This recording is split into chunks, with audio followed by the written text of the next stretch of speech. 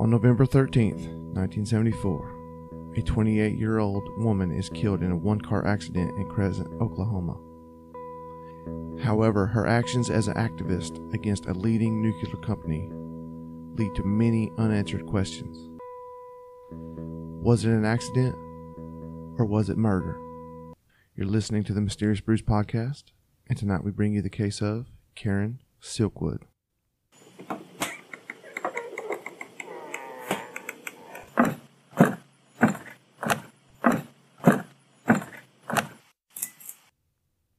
Welcome to a deep, dark, dank, moist. Because it's 1,000% humidity in the state of Georgia. It's rained every day for the last 8 days, but I'm not complaining about the rain because we all know in about a month it'll be dry as a bone. Yeah. But the good news is we got us some new 5-star reviews. We got some small business shout-outs to do. We got a lot to do, man. Yeah, we do. These guys are funny, smart, and it cuts it off from... Hold on. And Southern. What more could you want? Is that what it is? Yeah. This is from Olive425. I'm a true crime junkie and was on a missing 411 binge after watching the David Paulides documentaries. You guys did a great job covering the Aaron Hedges case, which is a super weird one. Love hearing some good old Georgia boys talk true crime. Not to mention you guys have some great commentary, and I like hearing your theories. I'm from Georgia, grew up in Buford, born and raised. Thanks, guys. I'll be binging your other episodes now. Thank you so much, everybody that takes the time out of their day to give us a 5-star review. We certainly appreciate it. Buford, good football out there. Yeah, at one time they had one state in every classification up to, I think they're 5A now. I'm not sure. They are a powerhouse, I will say that. But they recruit their asses off, that's yeah, for sure. They do. We got small business shout out, and this is from Miss Olivia Reynolds. And she is the one that gave us the Olive425 review. Oh, awesome. She said that she didn't know if we could see it, but she included the review on her email. But she says, I have a small marketing business and provide social media services to small businesses, local or not. And then I followed up with her, and she said that she does not have a physical location. It's solely online, and she operates out of her home in South Carolina. She has a passion for social media, marketing, and working with brands to create their best image online. She has over 4 years of experience working with growing brands. I have seen time and time again how social media positively impacts a business. My services include social media services, advertising services, digital creation, and graphic designs. And we will post a link to her website so you can get in touch with her, and it is social via Olivia. So SOCIALVIAOLIVIA dot or PERD squarespace.com. So we will definitely be getting in touch with Miss Olivia Reynolds because we are clueless. So, y'all, if you are in the market for any of those things, digital creation, graphic design, social media, advertising, whatever you need, let's reach out to her and let's blow her business up. So today we are circling back. We're going to circle back to the Angry Scotsman Beer Company in Oklahoma. If you'll remember from episode 70, the August Reiger episode. Reiger. Yeah, I did that during the episode, too. I know. You'll remember that we procured some Impulse IPA, and I was happy enough to have my sister-in-law bring us some more. And so we, again, are using the beer of the week is Angry Scotsman Impulse IPA. Thank you, Angry Scotsman. So this week's case is a fan request from Mr. Chuck Ball, and he's been busting our tails to finally get this one on the docket, so he's going to be extremely happy. This is the case of Karen Silkwood. Born Karen Gay, she lived in Longview, Texas, and was the daughter of Merle and William. She grew up in Nederland, Texas, had two sisters, Linda and Rosemary, and attended Lamar University in Beaumont. In 1965, she married William Meadows, an oil pipeline worker with whom she had 3 children. Now, following the couple's bankruptcy due to Meadows' overspending and in the face of Meadows' refusal to end an extramarital affair, she left him in 1972 and moved to Oklahoma City. She kicked him to the curb. Where she briefly worked as a hospital clerk. Now, it is unclear on the circumstances, but when she moved to Oklahoma City, she left her children with her ex-husband. And at the time, they were 5, 3, and 18 months. I could not find... That's weird. Yes, it's extreme. For a mom to leave kids that age. Especially in the 70s, because back then, daddies wasn't getting custody. No, not at all. Now, Karen took a $4 an hour job as a metallography technician at the Cimarron plutonium plant operated by Kerr McGee near Crescent, Oklahoma. Her job included polishing fuel rods packed with the radioactive element plutonium. I just added an extra T. Plutonium. While at the plant, she joined the Oil, Chemical, and Atomic Works Union, who staged a strike at Cimarron not long after Karen began working there. Yeah, but that strike's going to fail, right? Yes, it is. And many of the workers severed ties with the union because the strike failed. Karen, however, who had become a member of the bargaining committee, she was the first woman to hold that position in the union's history, was charged with investigating health and safety issues at the plant.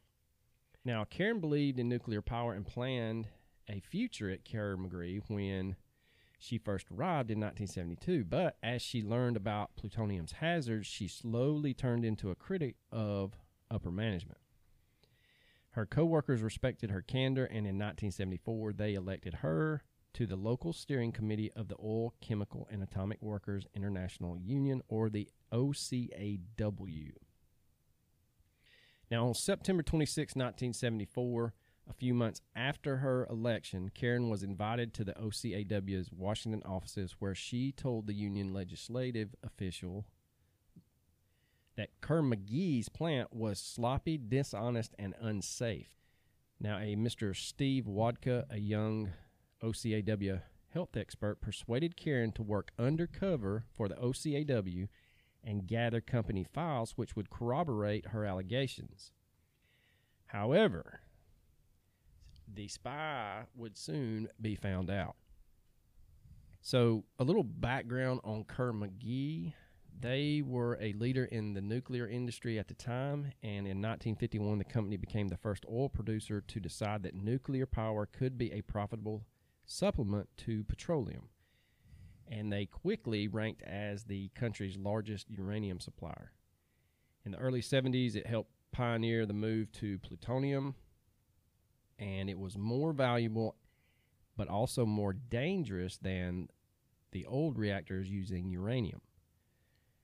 Now, the late Robert Kerr, the company's founder, was governor of Oklahoma. He ran for president as the Democratic nominee in 1952. And at the time of his death in 1963, he was one of the most powerful men in the Senate. Dean McGee, his protege and successor as head of the corporation, advised President Kennedy on defense policies and President Ford on energy policies. So now we get to the evening of November the 5th, and plutonium-239 was found on Karen's hands. She had been working in a glove box in the metallurgy laboratory where she was grinding and polishing plutonium pellets that would be used in the fuel rods. And to give you a visual, the glove box is like you see in the old... You got to put your hands in the big rubber gloves, and it's under a hood, and it's vacuum sealed. That's what we're talking about when we're talking about the glove box. At 6:30 p.m., she decided to monitor herself for alpha activity with the detector that was mounted on the glove box, and it was going off at the time. The right side of her body read 20,000 disintegrations per minute, or about 9 nanocuries, mostly on the right sleeve and shoulder of her coveralls. You're talking gibberish Yes. to me, brother. We're going to get into that because it took me forever. We got a little side story on that one, too. Yeah, you're definitely on a watch list. Yes, I am. She was then taken to the plant's health and physics office, where she was given a test called a nasal swab. This test measures a person's exposure to airborne plutonium, but might also measure plutonium that got on a person's nose from their hands. The swab showed an activity of 160 disintegrations per minute, which was a positive and a modest positive result. Now, the two gloves in the glove box that she was using were replaced. And strangely, the gloves were found to have no plutonium on the outside surface, but on the inside surface, it was found on the right glove to have a lot of plutonium. There were no leaks in the gloves. So that plutonium had to have been placed inside that glove for her to have come in contact with it. So someone is poisoning her. Yes. Deliberately. Very deliberately. Now, no plutonium was found on the surfaces in the room where she had been working, and there was no plutonium found on filter papers from the 2 air monitors in the room. By 9 p.m., Karen's cleanup had been completed, and as a precautionary measure, she was put on a program in which her total urine and feces were collected for 5 days for plutonium measurements. She returned to the lab and worked until 1:10 a.m., but did no further work in the actual glove boxes. As she left the plant, she monitored herself with another, I think it's a handheld device, and she found nothing. Now, let's get into the plutonium-239, and this is from Mr. Chuck Ball. He was good enough to send us his notes, and he was working away. So what is plutonium-239? Well, it's an isotope of plutonium, and it is the primary fissile isotope used for the production of nuclear weapons, although uranium-235 is also used for that purpose. Plutonium-239 is also one of the 3 main isotopes demonstrated usable as fuel in thermal spectrum nuclear reactors, along with uranium-235 and uranium-233. Now, plutonium-239 has a half-life of only 24,110 years, and that's roughly the same as Betty White. I got nothing. I get nothing. So rumors began to swirl about the poisoning, and then we'll get into that. But what I wanted to say was the amount of what is considered lethal plutonium. And if we, as a podcast, were not on a watch list, I personally now am. Because I spent over 2 hours Googling what is the fatal dose of 239. How much can a body take of plutonium? How much plutonium would kill you? How much plutonium would not kill you? So, I mean, there's like for 2 hours straight, my Google machine was nothing but. Definitely monitored by the FBI. I was so scared that I told the coach in a text that I was waiting on the van to pull up. Bad. We actually had another super fan, and we love our fans because they help us out so much. They're so sweet to us. But Mr. Jesse Buchholz sent a screenshot of basically what an average dose or acceptable surface contamination level is, what is a maximum, and then what, if it's over a certain, that surface has to be removed. So for the... Now, I did find Mr. Chris Shepard sent out a nuclear industry CDC pamphlet, and it just went over what was acceptable if you worked in a nuclear plant, which, that's not going to help us a whole lot. Okay, so what we're looking at is an average doses per minute, I think is what I said, and you said I was speaking Greek. You definitely are speaking Greek. I'm just going to sit back and let you talk because I have no idea what's going on. So the right side of her body read 20,000 disintegrations per minute, and that is the measurement of plutonium. The average background run-of-the-mill is 5,000 disintegrations per minute. Okay. Per square or per 100 centimeter square. So basically, you just take your little area and you swap it, and then you measure that swap. That's an average. That's background. I'm just going to have to take your word for it. The maximum that you can have on a surface is 15,000 disintegrations per minute. Her right side of her body measured 20,000. Oh, that's a lot. Yes. That's more than you said. Yes. So that is above the fatal dose. Now we get into the nano. It's not nanocuries. I think it's nanocuries from Marie Curie. Okay. Whatever. I know I could talk you into anything right now. Yeah, you can convince me of anything. But we're going to go with those. Okay. So keep that in mind. Like 5,000 is kind of background. I've got it. Not a big deal. Yeah, man. Over 15,000, you're in trouble. Yeah, I've got it. You got it? I got it marked down. I see you writing it down. I'm ready to go, man. All right. We're good. So let's get off that soapbox and let's go to another one. So in the evening of November the 5th, now this is the night that she initially found that she had come in contact. That's when she left at 1:10 a.m. So she goes home, and then she returns to work at 7:30 a.m. the next day on November the 6th. She examined metallographic prints and performed paperwork for an hour, then monitored herself as she left the laboratory to attend a meeting. Although she had not worked at the glove box that morning, the detector registered alpha activity on her hands. Now, again, the health physics staff found further activity on her right forearm and the right side of her neck and face and proceeded to decontaminate her. At her request, a technician checked her locker and her automobile with an alpha detector, but could not find any readings. So again, she goes into work. She's not at the glove box. She's been contaminated again, the second time. Now, on November the 7th, Karen reported to the health physics office at about 7:50 a.m. with her bioassay kit. And that is a kit that she had to collect 4 urine samples and 1 fecal sample. But let's just take a sidebar here because we're kind of sick and twisted. If you're monitoring my pee and poo for 5 days and I only bring you 1 poo, I'm sick. Like, this boy is on a regular poo schedule. I have no comment about my poo schedule. Now, they did a nasal swab after she turned in her bioassay kit, and there was significant levels of alpha activity. They found 1,000 to 4,000 disintegrations per minute on her hands, arms, chest, neck, and right ear. Now, the preliminary results of her bioassay samples showed 30,000 to 40,000 disintegrations per minute in her fecal sample. That's almost double the maximum level.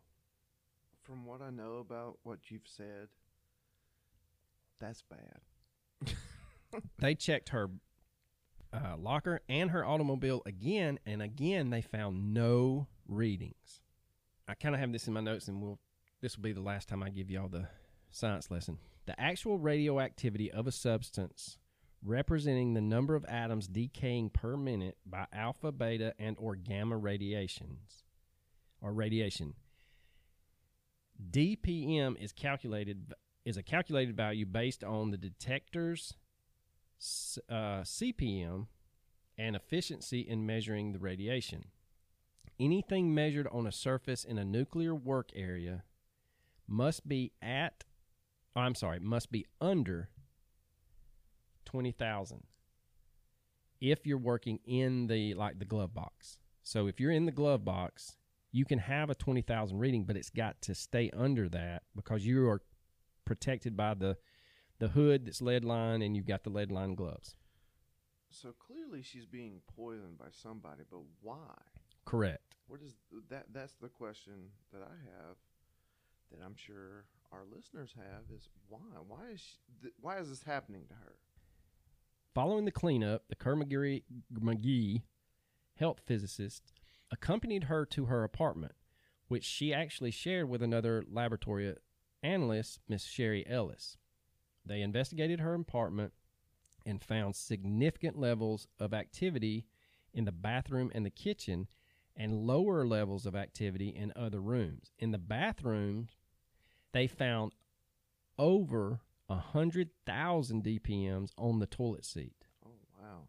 40,000 DPMs on the floor mat and 20,000 DPMs on the floor. In the kitchen, now this is the one that's a shocker. I don't know how she was still alive. They found 400,000 DPMs on a package of bologna and cheese in the refrigerator. 20,000 DPMs on the top of a cabinet, 20,000 DPMs on the floor, 25,000 DPMs on the stove sides, and 6,000 DPMs on a package of chicken. In the bedroom, they registered between 500 and 1,000 DPMs on the pillowcases and between 500 and 2,000 DPMs on the actual bed sheets. They estimated that there was probably less than 300 micrograms of plutonium in her apartment. You can have 5 micrograms or less in a lifetime of just background plutonium that occurs in nature, and it doesn't hurt you. They found just under 300 in her apartment. They could not find any readings outside the apartment. Now, her roommate, Sherry Ellis, was found to have 2 areas of low-level activity on her, so they send Karen and Sherry back to the plant where Sherry and her go through another decontamination. When asked how the alpha activity got into her apartment, Karen said that when she produced a urine sample that morning at the plant, she had spilled some of the urine, and she wiped off the container and the bathroom floor with a tissue and disposed of it in the commode. She went on to say that she had taken a package of bologna from the refrigerator intending to make a sandwich for her lunch, but then, and I don't understand this, she carried the bologna into the bathroom and laid it on the closed toilet seat. Yeah, I mean, that's normal. Yeah. Don't I make my bologna and cheese sandwiches right there on the toilet lid. I always do that. Okay. Just making sure. That's a normal routine, right? Yeah. I mean, I don't see anything wrong with it. I mean, especially in the 70s. It makes perfect sense that you would make a sandwich on the do toilet sandwiches. Perfectly normal, right? Yeah, I mean, that's perfectly normal. Well, after she got all that stuff in the bathroom, she decided that she wasn't going to make a sandwich because she remembered that she had some leftovers from the day before. Yeah. So she returns all that. You put the toilet bologna back in the fridge. Right. With the toilet cheese. Yeah, exactly. Now, between October 22nd and November 6th, high levels of activity had been found in 4 of the urine samples that Karen had collected at home, and those registered anywhere between 30,000 DPMs and 1.6 million DPMs. Holy shit. Yeah. Those samples that they collected from her at the plant was sent to Los Alamos. And that's a big deal because at the time, that's where they were making the big bombs. Now, the amount of plutonium at Karen's apartment started raising eyebrows, and Kerr McGee, why do I have a hard time saying that? I have no idea. I just want to chew it up. Kerr McGee arranged for Karen, her roommate Sherry, and Karen's boyfriend Drew Stevens, who had also spent time at her apartment, to go to Los Alamos for testing. So on Monday, November the 11th, the 3 met with Dr. George Voles, the leader of the Laboratory Health Division at Los Alamos. He explained that all of their urine and feces would be collected and that several whole body and lung counts would have to be taken. That doesn't sound like it's going to be fun. No, not at all. They would also be monitored for external activities. So the next day, Dr. Voles informed Sherry and Karen's boyfriend Drew that their tests showed a small but insignificant amount of plutonium in their bodies. Karen, on the other hand, had 0.34 nanocuries of americesium-241, and that is a gamma-emitting daughter of plutonium-241 in her lungs. I don't really know what all that means, but I know it's not good if it's in your lungs. Based on that amount, Dr. Voles estimated that Karen had about 6 or 7 nanocuries of plutonium-239 in her lungs, or less than half the maximum permissible lung burden for nuclear workers. So basically, anything over 16 nanocuries is lethal. But Dr. Voles reassured Karen that hers were around 6 or 7, and based upon his experience with workers that had had much larger amounts in their bodies, she should not be concerned about developing cancer or dying from radiation poisoning.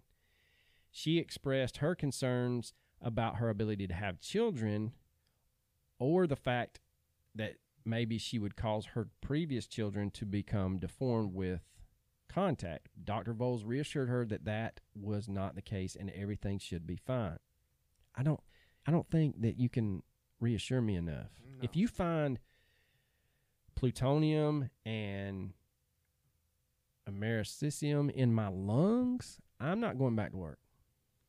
No, I certainly wouldn't. So Karen, Sherry, and Drew all returned to Oklahoma City on November the 12th. Karen and Sherry reported for work the next day, but they were restricted from further radiation. After work that night, Karen went to a union meeting in Crescent, Oklahoma. At the end of that meeting, at about 7 p.m., she left alone in her white Honda. Now, before leaving on November the 13th, she collected the results of her undercover work in a manila folder and headed for a Holiday Inn in Oklahoma City to meet Steve Wadka. Now, remember, he is the OCAW occupational health expert that asked her to spy on Kerr McGee. At the Holiday Inn was also going to be her boyfriend, Drew Stevens, and a New York Times reporter, David Burnham. So she left work at around 7 p.m., so let's say at the latest 7:15. Well, at 8:05, the Oklahoma State Highway Patrol was notified of a single car accident roughly 7 miles south of Crescent, Oklahoma. The driver was Karen Silkwood. She was pronounced dead at the scene from multiple injuries. An Oklahoma State trooper who investigated the accident reported that Karen's death was a result of a classic, quote-unquote, one-car sleeping driver accident. The highway patrolman who recovered Karen's body from a Highway 74 culvert said he noticed several documents scattered in the mud and tossed them in the back of her wrecked Honda. And we will post a picture of this wrecked Honda. It is crunched. Bad. The manila folder and the documents somehow go missing the next day when Drew Stevens, Mr. Wadka, and the New York Times reporter get their hands on the car after it was released by authorities. Now, because an autopsy showed traces of alcohol and a sedative in her bloodstream, the Oklahoma Highway Patrol ruled that Karen had fallen asleep and drifted off the road to her death. Later, blood tests performed as part of the autopsy showed she had 0.35 milligrams of methaqualone, which is a quaalude, per 100 milliliters of blood at the time of her death. That is almost twice the recommended dosage for inducing drowsiness. About 50 milligrams of undissolved methaqualone remained in her stomach. Yeah, the question is, if she's going to meet a New York Times reporter, why on earth would she be taking quaaludes? And not just a quaalude. It sounds like she had lots of quaaludes. Yeah, a lot.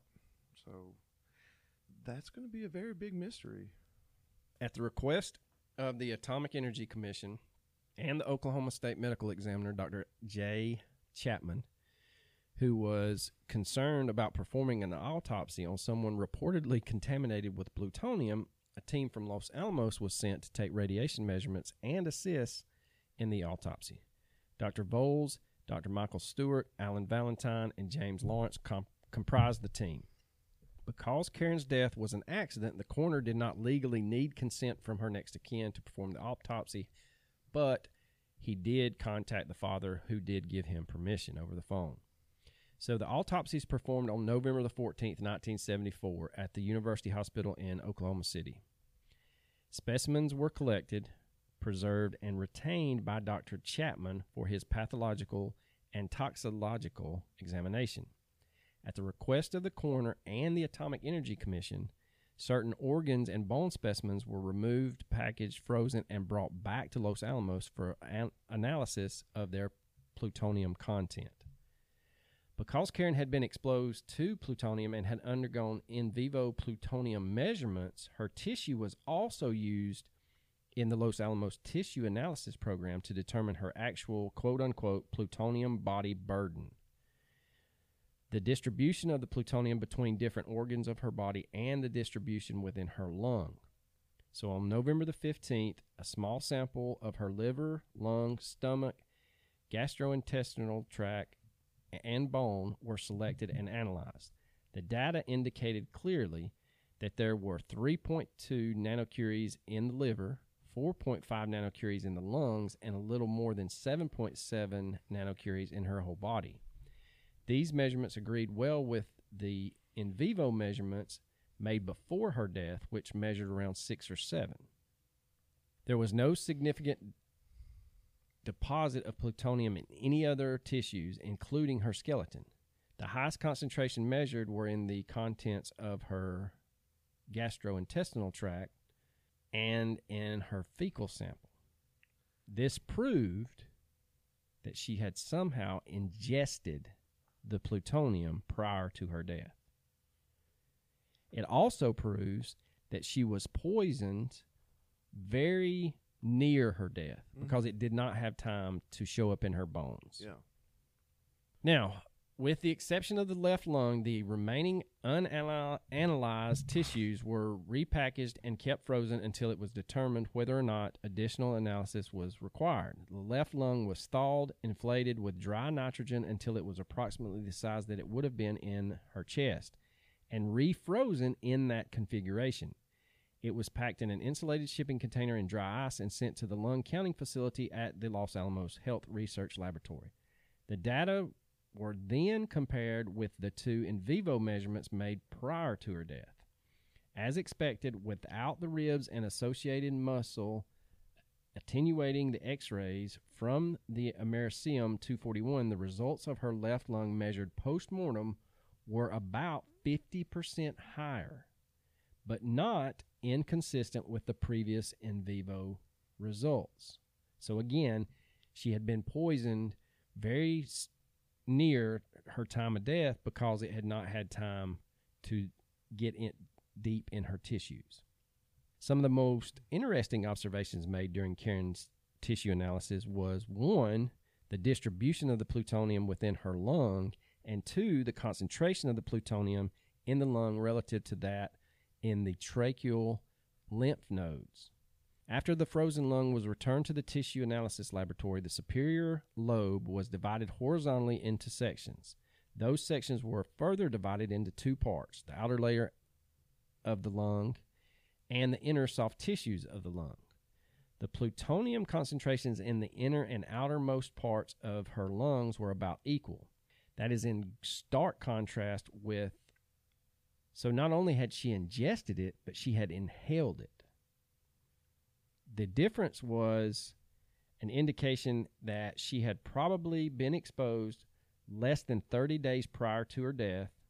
So now the concentration of the plutonium in her lung was about 6 times greater than that in her lymph nodes, whereas in typical cases, that ratio should be about 0.1. Both of those results indicated that Silkwood had received very recent exposure and supported the view that the plutonium tends to migrate from the inner part to the outer part of the lung and to the lymph nodes over time. So it did not even have time to get to her lymph nodes. All right, now that all the science lessons is over and everybody's already half asleep, we'll get into the conspiracy part of this damn story. But I felt like it was necessary to bore you to death just to explain how god-awful she had been infected. This was not just a chance encounter. Someone had poisoned this young lady. Oh, yeah, she was very deliberately poisoned. So we get to the missing folder. So when the OCAW learned that the folder was missing, it hired an auto accident specialist, Mr. A.O. Pipkin, and he was a former Albuquerque, New Mexico policeman, and he was charged to investigate the possibility of foul play. Possibility, my ass. So on November 19th, Pipkin stated that he had discovered substantial evidence which was a fresh dent in Karen's Honda's rear bumper, along with inconsistencies with the highway's contour and skid marks at the scene. This all together indicated she was the victim of a hit and run who had forced her off the road. Now, the same day, a Kerr-McGee security chief, James Reading, began compiling a dossier on Pipkin. Now, why would you compile a dossier on an investigator if you were not culpable? I'm just thinking out loud here. Sorry. So Reading phoned a cooperative captain in the New Mexico State Police Intelligence Division and actually hired a Pinkerton security agent to investigate the investigator. But the only thing they could find was that maybe he had had a couple of IRS problems back in 1955. So this boy is squeaky clean. So Reading later claimed that Kerr-McGee needed the dossier for a lawsuit the company expected to be filed on behalf of Karen by her family. Kerr-McGee did not want Karen's death to turn into an anti-company media circus, but that did not explain why the company was worried about a lawsuit, assuming it had no complicity in her death. Very interesting. Very interesting. So a year and a half later, Jacques Zrogi, a part-time journalist from Nashville, came up with an answer. The key to the mystery, she said, was in the missing manila folder. Karen must have unwittingly collected documents that would have uncovered a nuclear smuggling ring at the plant. She theorized that the smugglers must have poisoned Karen with the plutonium to scare her and to keep her quarantined and away from other Kerr-McGee files. And when Karen returned to the plant, they ran her off the road and stole her folder. And she's on record as stating, quote, Karen Silkwood must have had figures in her possession which not only pinpointed the exact amount of nuclear material missing, but the persons involved as well. She didn't know the time bomb she was carrying, end quote. This journalist, Jacques, I'm pretty sure you pronounce, since she's from Nashville, I'm pretty sure you pronounce it Jackie, like Jackie.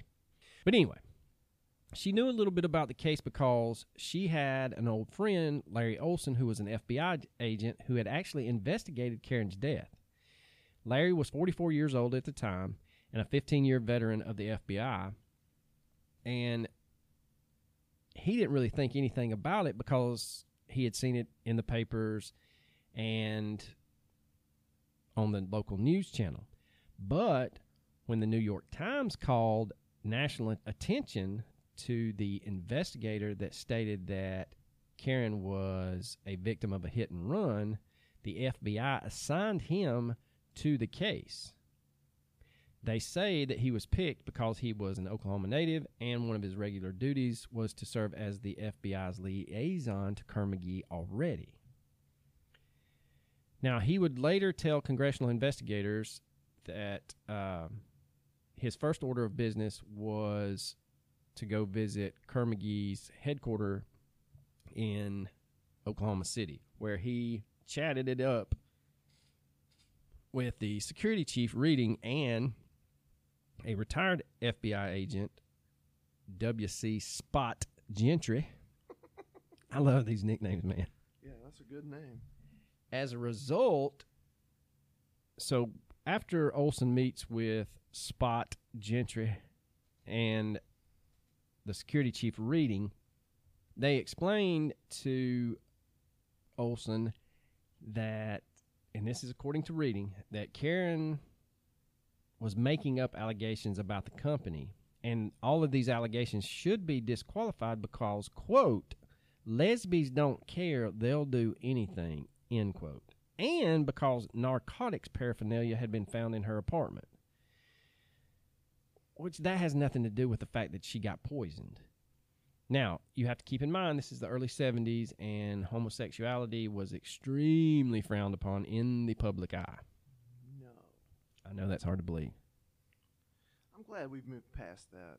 You know, if you're a Love who you want to love. yeah, exactly, and be proud of it. Yeah.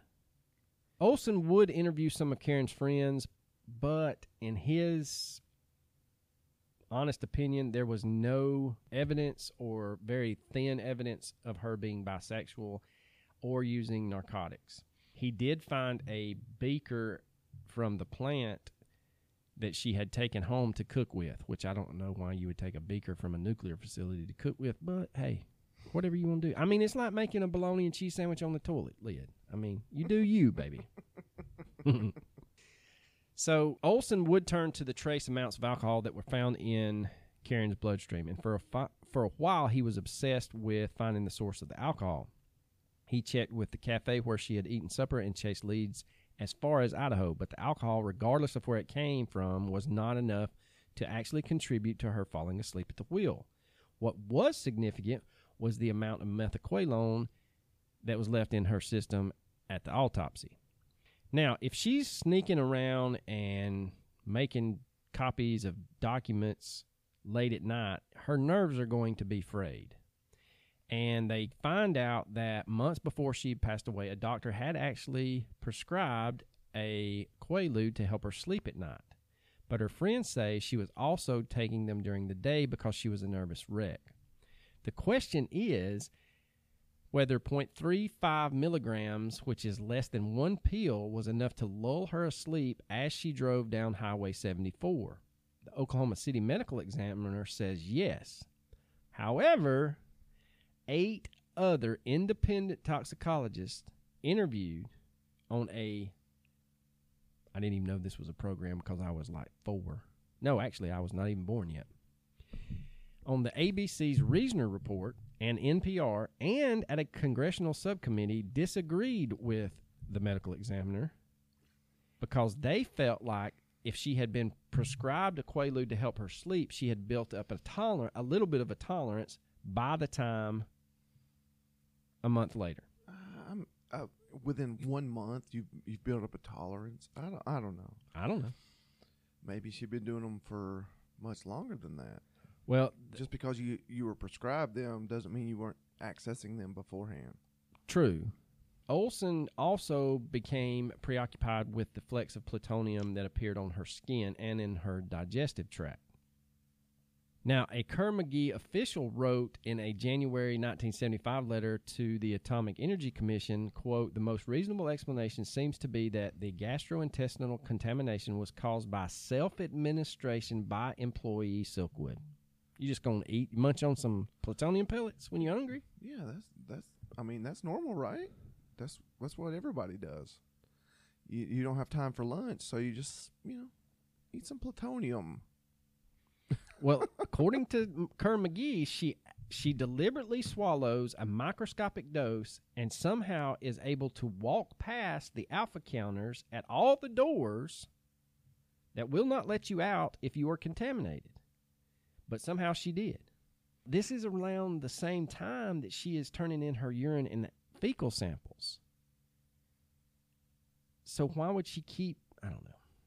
Was she trying to doctor her samples to prove that the plant was chronically unsafe? That's a theory that Kerr-McGee floated around. Now, Olson had no doubt what Kerr-McGee was up to, and he began to grow suspicious about the company's assessment of Karen's role in all of this. Her friends informed him that she had been genuinely scared when she discovered her insides were full of plutonium, and she was deathly afraid of cancer. If she's freaking out, that contradicts everything Kerr-McGee is saying that she's doing.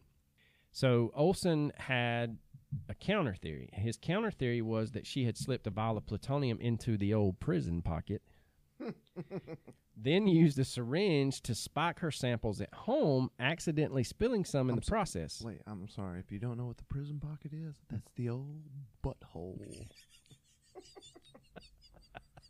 The old brown starfish. Olson tested the syringe that was found in her apartment and could not find anything radioactive in it, so that throws that one out. And that Olson also states that this was also not logical. 73 workers at the plant had been contaminated in the previous 4 years. One more could not be that much more embarrassing for the company and hardly worth the risk to Karen. But what nagged Olson was most of all the bologna and cheese in her refrigerator. They had found that the highest concentrations of plutonium in the apartment was in those 2 sandwich foods. And Olson is on record stating, quote, "The Atomic Energy Commission had no idea how it got there, and I don't either. For a while, I thought maybe she had been abusing herself with a ring of bologna and that the plutonium had gotten on that way. But I checked and found it was sliced bologna." If you didn't catch what I just quoted him as saying, I'm going to need you to rewind it because I'm not saying it again. While Olson was considering all avenues, NPR reported that the Atomic Energy Commission was worried about 40 pounds of plutonium that could not be accounted for at the Kerr-McGee plant. 40 pounds of plutonium went missing. At the same time, David Burnham, the reporter that was going to meet Karen at the Holiday Inn, quoted government sources saying that up to 60 pounds of plutonium might be missing, not 40. And in that quantity, that is some highly lucrative material. Where do you store it, though? Like, beats the shit out of me. Hell, this is 70s. You gonna get you a lead box? I don't know, man. Like, where do you put it? Where do you even try to hide it? Like, it's radioactive. It's dangerous. What do you do with it? I don't know. But see, the thing is, back then, there was only, really the only people that had the world supply was either the U.S., the Soviet bloc, or like the Western European nations like England and France and that stuff. There wasn't that many people that were dealing with. So if you somehow got 40 to 60 pounds of plutonium and was going to use it on the black market, you could make a killing. Oh, yeah, for sure. So once they find all this out, Kerr-McGee tries to spin it that Karen is stealing the plutonium. Oh, yeah. She took it all, man. She's putting 40 pounds up the old prison pocket. Yeah, she took it all. She ate One piece at a time. She ate it. She was just, it's just her lunch, for several weeks. She just decided, screw it, man. I'm just going to eat plutonium. So the theory is that she was stealing it, and this is the Reader's Digest version, because if I don't give you the Reader's Digest version, we'll be here forever. But the Reader's Digest version is she was stealing the plutonium, and she was doing so to draw attention of how crappy Kerr-McGee was, not to actually sell it. There's a huge letterhead memo from Olson's boss. So we'll get into that right now. So in January of 75, Olson did his theory to Ted Rossack, the acting agent in charge of the FBI's Oklahoma City office. So his boss, immediate boss in Oklahoma City. So Olson wanted permission to open up a new line of investigation into the alleged disappearance of the missing plutonium. Rossack hesitated and then decided to discuss the situation with a friend of his who happened to be the agent in charge at the Atlanta Bureau, William DeBruler. DeBruler convinces them to go ahead and kick it up to FBI headquarters in Washington. And so Olson prepares an official, quote, letterhead memo outlining all the evidence, being careful not to sound reckless or foolish. And they let DeBruler read over it, and he gives them the go-ahead. So Rossack attaches it, and he sends it up the chain of command. What is stunning is Olson and Rossack was sent a communique that said, quote, Washington sent back my letterhead memo telling me to forget about the missing plutonium. It didn't have anything to do with Karen Silkwood. In effect, I was told not to poke my nose where it didn't belong. So you kick up a memo to the brass of the FBI in the 70s, in the height of the Cold War, that there's 40 to 60 pounds of missing plutonium, and they're like, hey, don't go look in there. That has nothing to do with Karen Silkwood. 40 to 60 pounds. I cannot. If you'd had 40 to 60 pounds of sugar, that's a lot of damn sugar. is a big amount. If you got 40 to 60 pounds of plutonium, you're talking pellet-sized in these fuel rods. You're not talking grams. I mean, not grams, but I'm not talking like pounds. These rods. I mean, I don't know. I just don't know where you would put it, where you would store it safely. There's just nowhere for it to go. Unless, again, you had like an iron, you had a padded cell of pure iron that would keep it contained. But, I mean, that's a dangerous amount. Now, unlike Olson in the past, he's pissed. And so he contacts a news man at KTOK in Oklahoma City, Mr. Joe Pennington. And Pennington says that Olson was so outraged and confused, and he tried to explain to Pennington that there was a smuggling ring going on at the plant. That's the only way he could rationalize what was going on.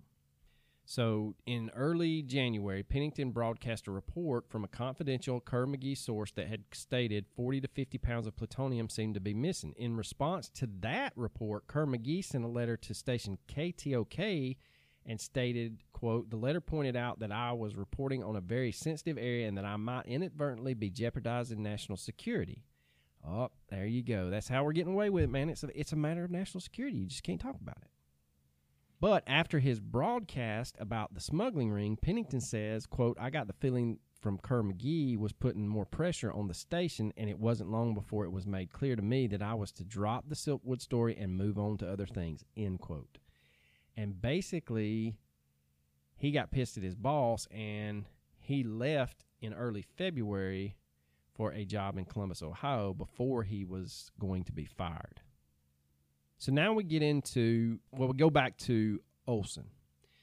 So it's not been very long that this reporter Pennington was in Columbus, Ohio, when Olson phones him again, and he tells him this time he had just learned from his source at Kerr-McGee that there wasn't 40 or 60 pounds missing.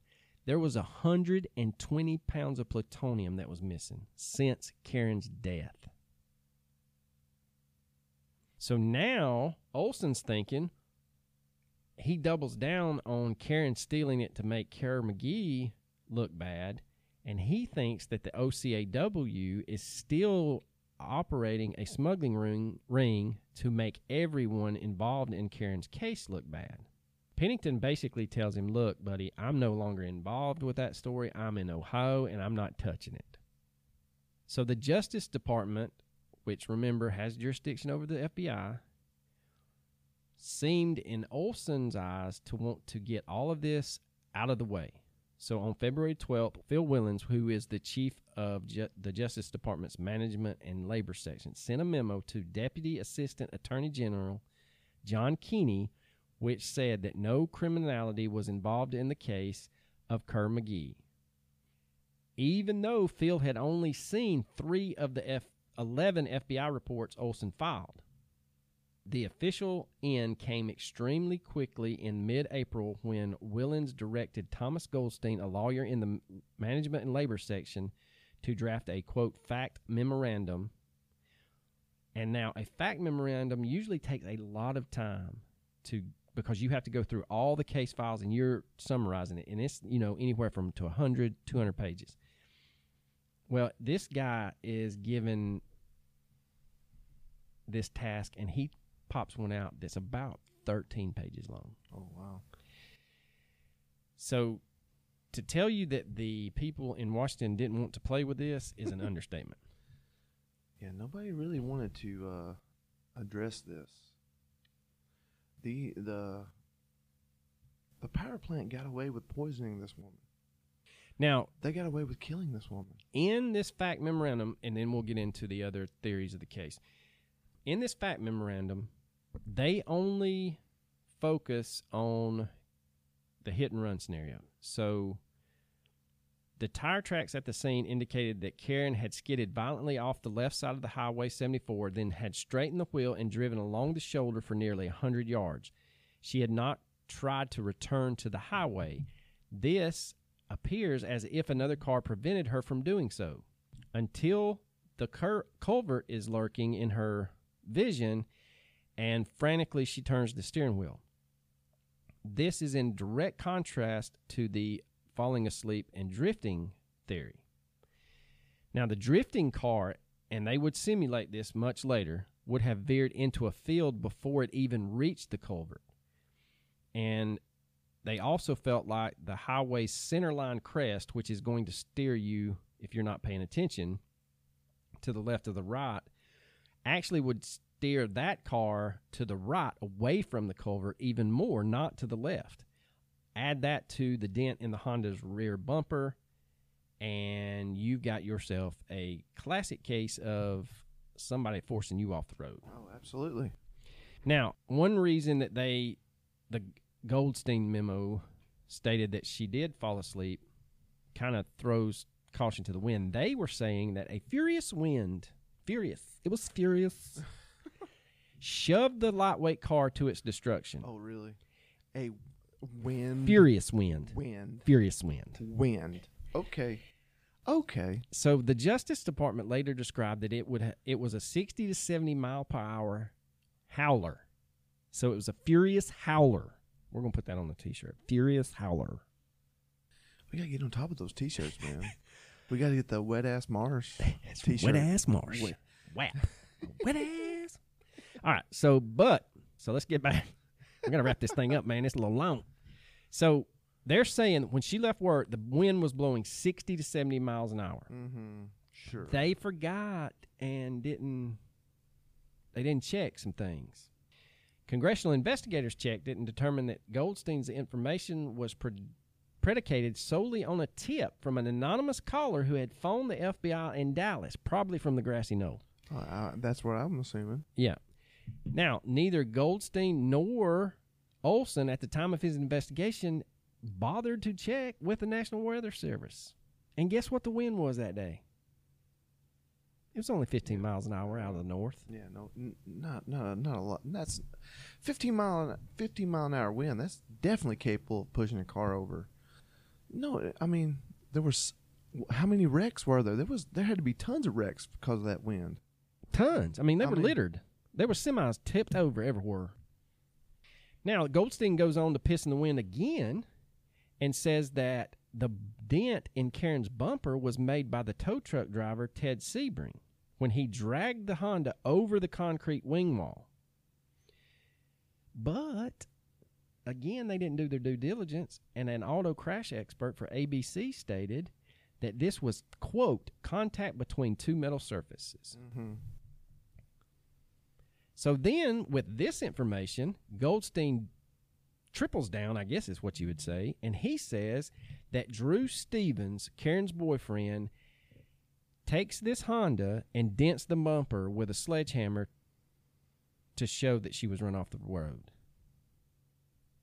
I mean, they're just grasping at straws now.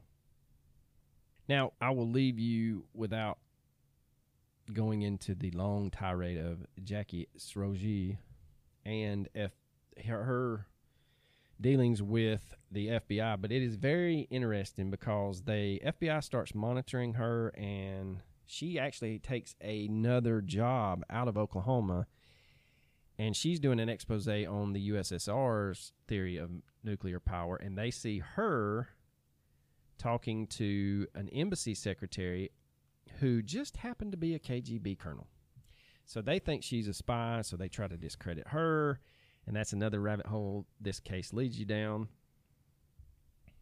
But the biggest thing is 120 pounds of plutonium was missing from Kerr-McGee in Crescent, Oklahoma, months after Karen passed away. So we're going to wrap this thing up. I know you've been sitting there and you're like, man, these boys, they just don't know what they're talking about. So there's three basic questions. The first one is, was Karen carrying documents that are now missing? And that is, yeah, she was. Not only do Kerr-McGee supervisors find out that she was collecting a dossier for the OCAW, two people actually saw Karen at a union meeting the night of the accident carrying a large manila folder. One of them was her friend Jean Jung, and she told reporters that Karen had told her the documents in the folder would, quote, get Kerr McGee.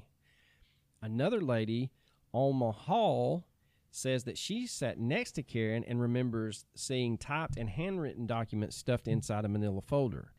Keep in mind, State Trooper Rick Fagan, who was the first one on the scene of the single-car crash, says he picked up papers matching that same description and tossed them in the back of the Honda. Kerr McGee personnel are on record visiting the garage where the car was stored twice. The first was around midnight, which was approximately 5 hours after the accident. They were under the guise of they were just checking to see if her car was contaminated. A Atomic Energy Commission inspector and Trooper Fagan accompanied these two Kerr McGee representatives, but the Atomic Energy Commission states that documents could have been stolen without him noticing. The second time they visit the car, they do so without Fagan, and that was the following morning.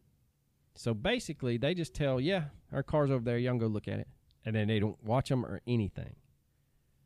Now, the garage owner, Harold Smith, states that just before the visit from Kerr McGee, he had actually picked up a letter from the floorboard, and it was from it was from somebody in Canada who was inviting Karen to a party. He puts it back, but he remembered it mentioned a cigarette machine that was going to roll some joints and had never heard of that expression before. Kerr McGee later quoted from this same letter when they tried to say that Karen was a pot-smoking lesbian. But neither the letter nor the document has ever been turned over by Kerr McGee. Let's get into the second question. Is plutonium missing from the Kerr McGee plant? Yes, the answer is yeah. Now, an article in the Rolling Stone magazine is quoted twice in 1974 that Kerr McGee inventory was missing substantial amounts of plutonium, over 20 pounds in February of 75. So they're, whatever they say they have 20 extra pounds. Well, then in September, they're 20 pounds under what they're supposed to have. Both times, they would tell the Atomic Energy Commission it found the missing nuclear fuel through accounting adjustments, or it was just lodged in some pipes. You know, because your plutonium gets lodged in pipes. The Atomic Energy Commission inspected and agreed that all 40 pounds had been recovered, even under ideal inspection conditions. You have to take the company's word because they're not going to let you tear apart a nuclear facility and stop production of power. Kerr McGee would come out and say that there was no missing nuclear material. They also would then turn around and tell media that it was a matter of national security if it was missing or whether it wasn't missing, because there was a lot of terrorists in the world. So in January of 1975, shortly after Olson sent his, quote, letterhead memo requesting permission to investigate a smuggling ring at the plant, the Atomic Energy Commission sent 3 safety experts to inspect the plant's inventory and do a security check. In a letter to the regional director of the Atomic Energy Commission's commissioners, they asked to, quote, be kept on a day-to-day basis of the safeguards at the plant. At that time is when Olson hears that there's 120 pounds of plutonium missing. It was at that point the Atomic Energy Commission stopped sending letters to Kerr McGee and instead increased their margin of error by over 250%. So they no longer wanted to know whether it was missing or whether it wasn't. Now, there's a part 2 to this second question, and that is who would be responsible for the missing plutonium. Karen didn't have the means to even steal it, much less market it. And I don't believe the OCAW was stealing it to make Kerr McGee look bad, because they had been waving the flag that it was unsafe for years. Logistically, if you're going to steal 40 to 120 pounds of plutonium, it would take a bare minimum probably 20 workers to do so if you were doing it on the foot or on the hoof.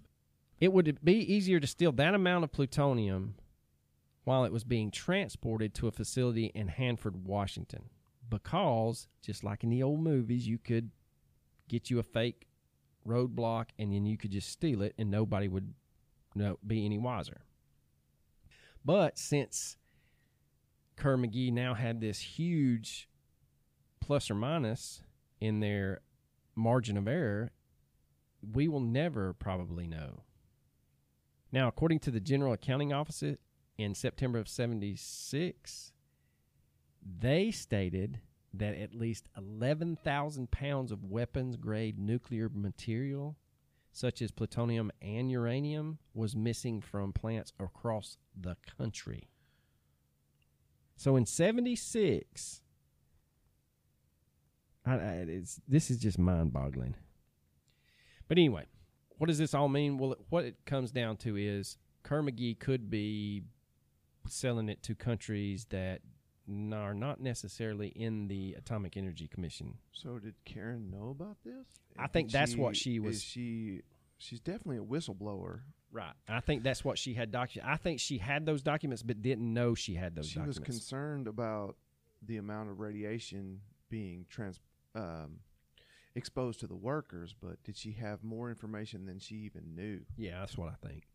And that's basically the last thing is, and the last theory is, the good old CIA was stealing it and sending it to Israel. And again, that's when asked about it, the Justice Department stated in early 76 that it was a matter of national security and they would not speak on the mishaps. So, I mean, every turn you're met with cover-up, dead ends. Even the FBI agent involved in investigating this sees dead ends everywhere.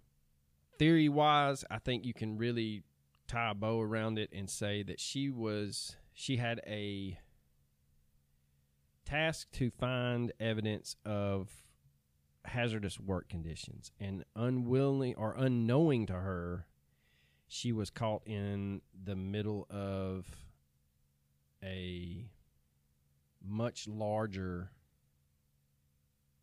conspiracy with missing plutonium, and she did not realize she had those documents. Now, another one is that, and this goes along the way with the CIA selling it to Israel, is that actually someone realized she had the documents and they sent an Israeli Mossad agent to kill her. I don't think it gets that deep. I think it was the company itself. I would think so too, because those are your. So you've got three theories if you're looking at someone to kill her. Either the CIA let Israel know that there's this whistleblower screwing up their little pipeline, and Israel sends a Mossad agent, or the CIA preemptively sees what's going on if they kill her, or C, Kerr McGee knew that she was about to blow the top off 120 pounds of missing plutonium that they're selling to another country. And I feel like it's probably the latter. Now, Mr. Chuck Ball, who sent us the stuff, his theory is the CIA. And he states that they roofied her drink at a labor meeting before she left for Oklahoma City to meet Mr. Burnham. That would explain the high levels of quaaludes in her system at the time of her death. So a long, straight, two-lane blacktop at night, it could be quite easy for her to fall asleep. Interesting, though, she happened to fall asleep and careen straight into a culvert as she did. After her death, a lawsuit was initiated by the family of Karen for $10 million, and the Kerr McGee finally settled for a little bit shy of $1.3 million, 12 years after her death. A lot of people saw this as hush money, and a lot of people saw this as Kerr McGee in avoiding appeals if it was brought to court. So your question is, was it Did she happen to take one too many Quaaludes that night because she was scared to death stealing all these paperworks, or did someone run her off the road? And I'm pretty sure she was run off the road. There's no way that... I don't believe the Quaalude theory. I just don't. She was killed, man. Oh, yeah. There is a book out there by Howard Kahn, Who Killed Karen Silkwood. There is another book out there called The Killing of Karen Silkwood by Richard Rashke. Both of those are very, very good reads. I couldn't find any way of watching it. There was an old Faye Dunaway movie about her. Faye Dunaway played her. And this is way before Erin Brockovich. It was Meryl Streep, though. It was Meryl Streep. I thought it was Faye Dunaway. No, it was Meryl Streep. Okay, I'm sorry. Damn. Meryl Streep, bro. Jeez, man. Just calm yourself. Calm your tits. So that is the case of Karen Silkwood. Hopefully, Mr. Chuck Ball, we did this case justice. I do appreciate you reaching out to us. We will post a lot of the pictures that he sent us on our social media showing the car, the accident scene, and he actually sent us a GPS coordinates for the actual fuel fabrication facility. And I want to say that she wasn't but like less than 3 miles from her work. So within 3 miles, she passes out and hits a culvert. I still don't buy that. I think she was killed. And I feel like Kerr McGee is probably the leading suspect. I'm not going to rule out the CIA or Mossad. I mean, if you screw up a supply chain there in the 70s, I can see them stepping in. Definitely, but I think it was the company, man. Oh, I totally agree. Totally. I think 100% that company fucking murdered her, man. All right, man. Well, let's get into our recommendations. I'm going to recommend the Amazon series The Boys. I just finished it, and man, it is so freaking good. I had been meaning to watch it for a long time, and I finally got around to it, and it is phenomenal. So if you haven't seen The Boys, watch it. Imagine if Superman was a dick. It is pretty good. I've seen a couple of my wife watched it, and it's pretty good. It is amazing. So that's my recommendation. Well, I'm going to recommend that our listeners look up Ape Man Strong. It is a t-shirt company, and every month they honor a different charity, and proceeds from that month's sales go to that charity.